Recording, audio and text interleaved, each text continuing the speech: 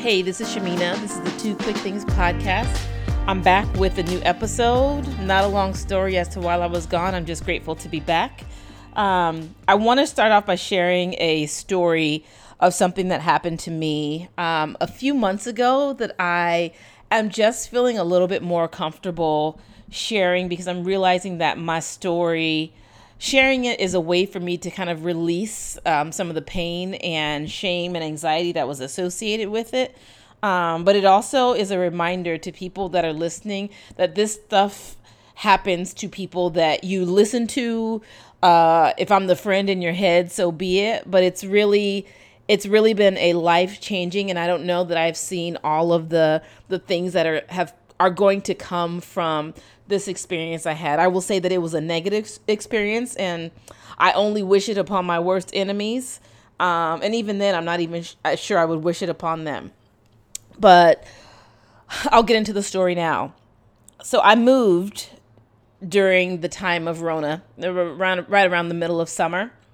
And I moved into a building that for me was what I wanted. It was like the right location. It was at the three intersections of neighborhoods that I really like.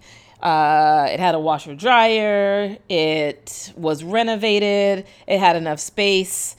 And I was really grateful to get it in a time where rent prices were a little bit more reasonable in the city that I live in. I'm in the Bay Area. And so I was like, these are all the things that are lining up. The movers were early. We figured all that stuff out. And I'd been living in that space for maybe about 3 weeks, I would say. And I remember I was coming into the building and I was on a FaceTime with a friend. I had a package in my hand because I had, this place doesn't have a huge place for like UPS packages. And so I went to the checkpoint, the UPS checkpoint to get my package, was walking back in, knew I had another package there waiting for me at the mailbox area. I was going to go see how big it was and if I could carry both up the 5 flights of stairs because it was a building that only had stairs, no elevator. So I'm on the phone, I walk in, and this guy, insert white guy, is like, "Who are you?" And I'm like, "Get out of my face," is what I'm thinking. And so I just keep talking on the phone. And then this dude proceeds to yell, like, "Who are you? I don't know who you are. Like, where'd you get that package? Let me see your ID." And instinctively, I got off the phone. And I was like, "Girl, I'll call you back." And I'll share some lessons at the end of what I learned from this and what I'm still learning to this day that I'm learning from this. And I was like, what do you want? Who are you? Are you like the resident manager? Like, do you run or oversee this? Because I've been that person before, in a building where I'm like, oh, I haven't seen you before. Can I meet you? None of that. It was just rude and blatant disrespect from, again, I'll continue to say this is a white guy. So at this point, you're probably imagining that maybe this is one of those viral moments that, sometimes gets caught on camera and sometimes does not. This was caught on camera from the property management company. But he proceeds to go through all this and kind of get in my face. Now, this person, it's still the time of Rona. He does not have on a mask. He is like jittery and a little jumpy. And I'm like, what the hell is going on? And so in my mind, I'm thinking, this could be one of those instances where I die if I don't just go along with this, because this has happened to people. And oftentimes it's with law enforcement where they get asked something and then like next thing you know, like they're dead, like they are murdered at the hands of law enforcement person, some sort of white vigilante, because let's be honest, that's for the most part who we see, at least on the news or we hear on social media, are killing Black people in broad daylight for no reason, because they feel like they're entitled to information. So I'm like, what is your name? And he's like, well, show me your ID. How do I know that you live here? And he's just getting loud and more boisterous. And I'm thinking, I don't want to die. And so I'm like, here, you can see my name, but not my address on this ID in the package. Now, can you get out of my way? And so he proceeds to get loud. And then I just walk away. I walk up the 5 flights of stairs to my apartment. with the one package that I have in my hand, and I'm thinking, okay, of course he's not going to be there anymore because he got whatever he wanted. And so I'm like, okay, let me put my stuff down and I'm going to go back downstairs.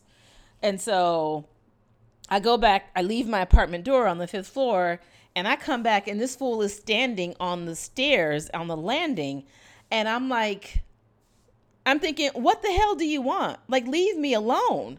Like, I don't know you. I don't want to know you. Leave me alone. And so he starts to yell again and talk about how I, quote unquote, like I fucking disrespected him. And if I had just shown him my ID, blah, blah, whoop-de-whoop, which kind of, although the language at that point kind of went out of my mind. And so I get slightly loud back, and I'm like, are you going to get out of my way so I can go get the mail? And I say this 2 or 3 times as he's yelling and being really loud. I know other people heard what was going on because it was really loud. And so finally he storms off and walks out of the building. I go get my package, and I'm thinking, I cannot believe that this just happened to me. What I have seen on viral video after viral video, especially in the Bay Area, of insert white person who feels like they are entitled to information or to access or something else, of insert usually a black person, but sometimes it's a person of color, a non-black person of color. Oftentimes it's a black person who's being demanded to show some sort of identification or some sort of reason or rationale as to why they are where they are. When really, this white person has no authority. They're just doing it because they believe that they own the land. And I blame some of this, a large part of this, on 45 and his dog whistle to other white folks that this land is your land. This land is not the other people's land. And so you can demand and say X, Y, and Z or whatever.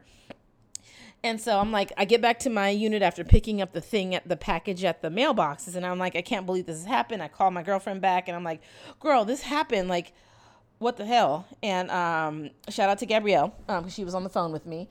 But I just remember like getting off the phone and she's like, maybe you should record yourself telling the story. And when I get upset or flustered, my cheeks get pink. I'm a black woman who gets pink cheeks.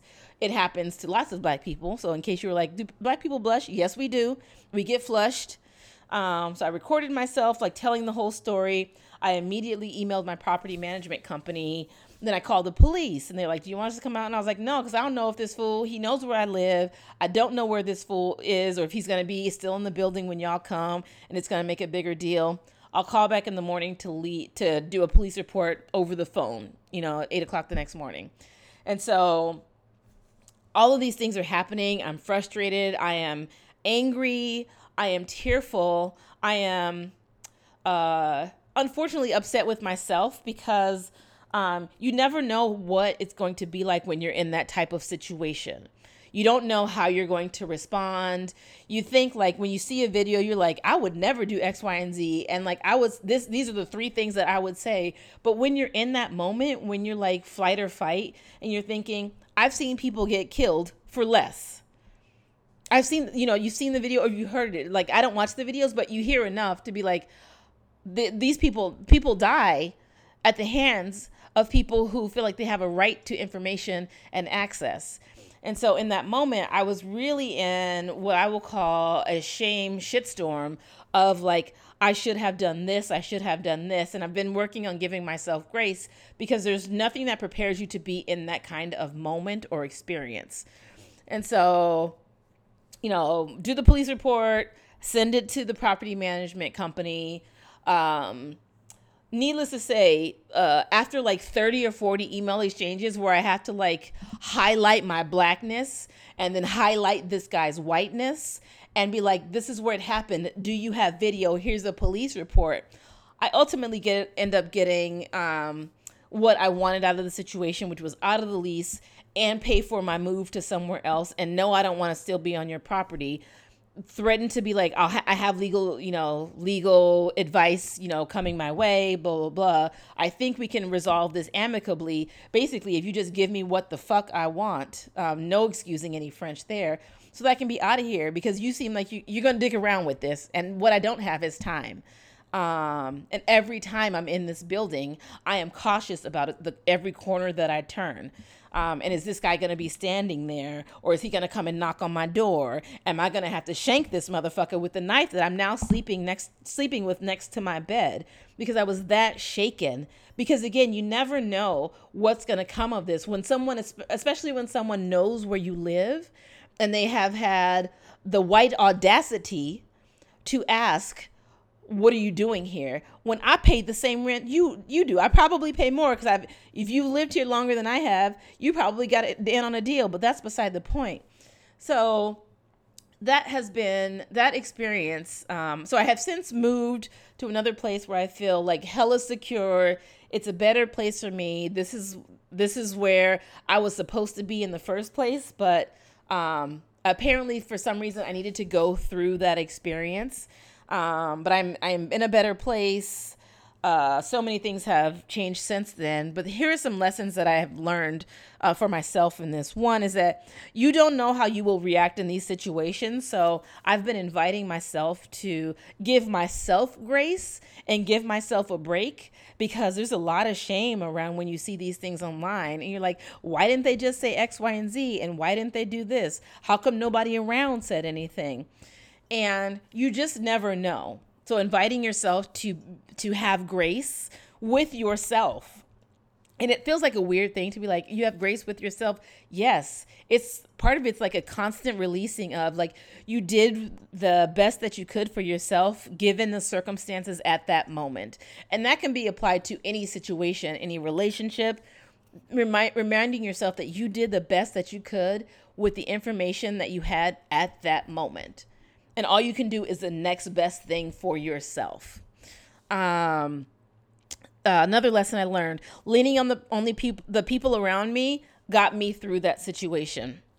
It got me through. It's one of many things that got me through, but I had to let go of doing it all on my own and holding it to myself and not sharing the story. So I was sharing the story. I was trying to seek counsel advice. Surprisingly, I know many people who had like pro bono legal folks who were ready to help, because I think it was probably a hot story because it was on video. And I'm Black, and this person that did this to me is white. And so sharing that story reminded me that there's power in sharing stories, even as they are painful. And that in this instance, white people, so I shared it with folks that I work with, like the leadership team, and there are a number of white people on there, non-Black people of color. And I'm like, they need to know that, number one, I'm hurting. I didn't need anything from them besides for them to understand that maybe stuff was going to be a little bit slow, and that they now know somebody who's been through this. So if you think that outside of these walls, things don't happen to the Black people that you know, that is a falsehood, because now you know someone who this has happened to. So that's the second thing, leaning on the people around me. The third thing, that I had to constantly be a fierce advocate for myself and figuring out what I wanted. And that did not come easy, because I wavered back 5 or 6 times. And I'm like, I want to stay. I don't want to move, but I want to feel safe. So what was I willing to do for myself? Even though I felt like I was giving something up, what I gained was so much more. It was a space that I wanted to be in. It was comfort. It was peace of mind. It was knowing that this fool was not going to come and knock on my door, or I was not going to see him when I walked through the doors of my now new building. And so being a fierce advocate and realizing that that's going to look different than you think it might. And that's okay to change your mind and waver back and forth. And it was a reminder for me that I needed to really get still and stop listening to the people around me, get still, be quiet, and listen to the thing that I wanted, and not get caught up in the things that other people thought that I should do. Like, you should fight this. You should take this as a legal battle. Why should you be the one that moves? And I had to realize that for me, it was about choosing me. What was the thing that was going to help me feel okay with existing with all of the newness that's going on in my life right now? And that was tough, because you sometimes feel like, I don't want to let people down who have showed up for me. I wanted to do, and it's really this people pleasing thing that was really trying to get at me. So being a fierce advocate for myself, and like being still and getting still, cutting out all the noise, and then making a decision that felt right for me in that moment. And then the last thing I'm reminded of and that I'm learning is that the warmth of shame can be lethal. And it can be overcome. And it takes each individual paying attention to that shame, acknowledging it, and trying your best not to hide it, and finding the people that can hold you up, that can be on the other end of the phone when you're crying, or be on the other end of a Google Hangout or a FaceTime while you're crying, and just hold that space for you. But shame will have you out here fucked up for real. It will have you thinking like, I should have done something different. That's what shame will do for you. And it can be overcome. It takes work. It takes acknowledgement. I still, this happened maybe almost 2 months ago. I'm still like telling myself, like, you did the right thing for yourself.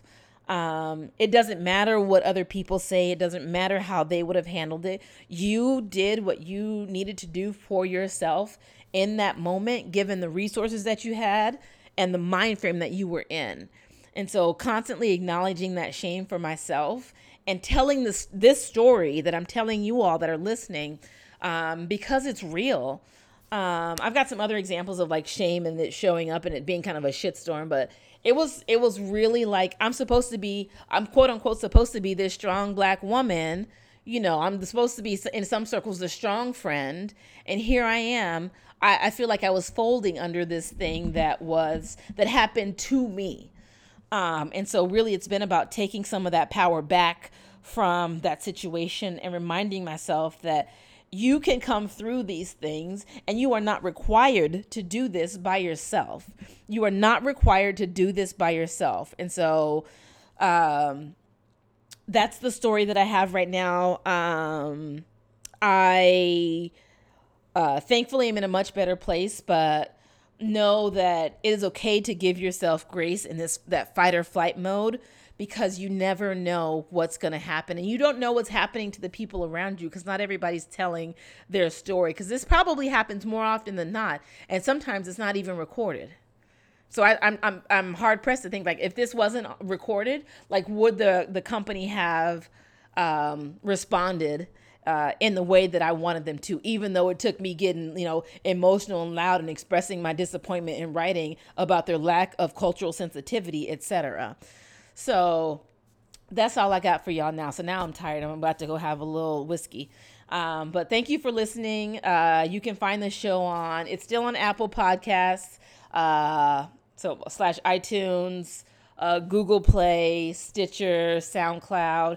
I'll be trying to do more of this as I adjust to kind of what is happening right now in the country. But yeah, feel free to, if you're on Instagram, you can find me at 2 Quick Things, and you can slide into my DMs, any of that. But thank y'all so much for listening. I hope that y'all are doing well and the Rona is staying out of your life. All right, bye.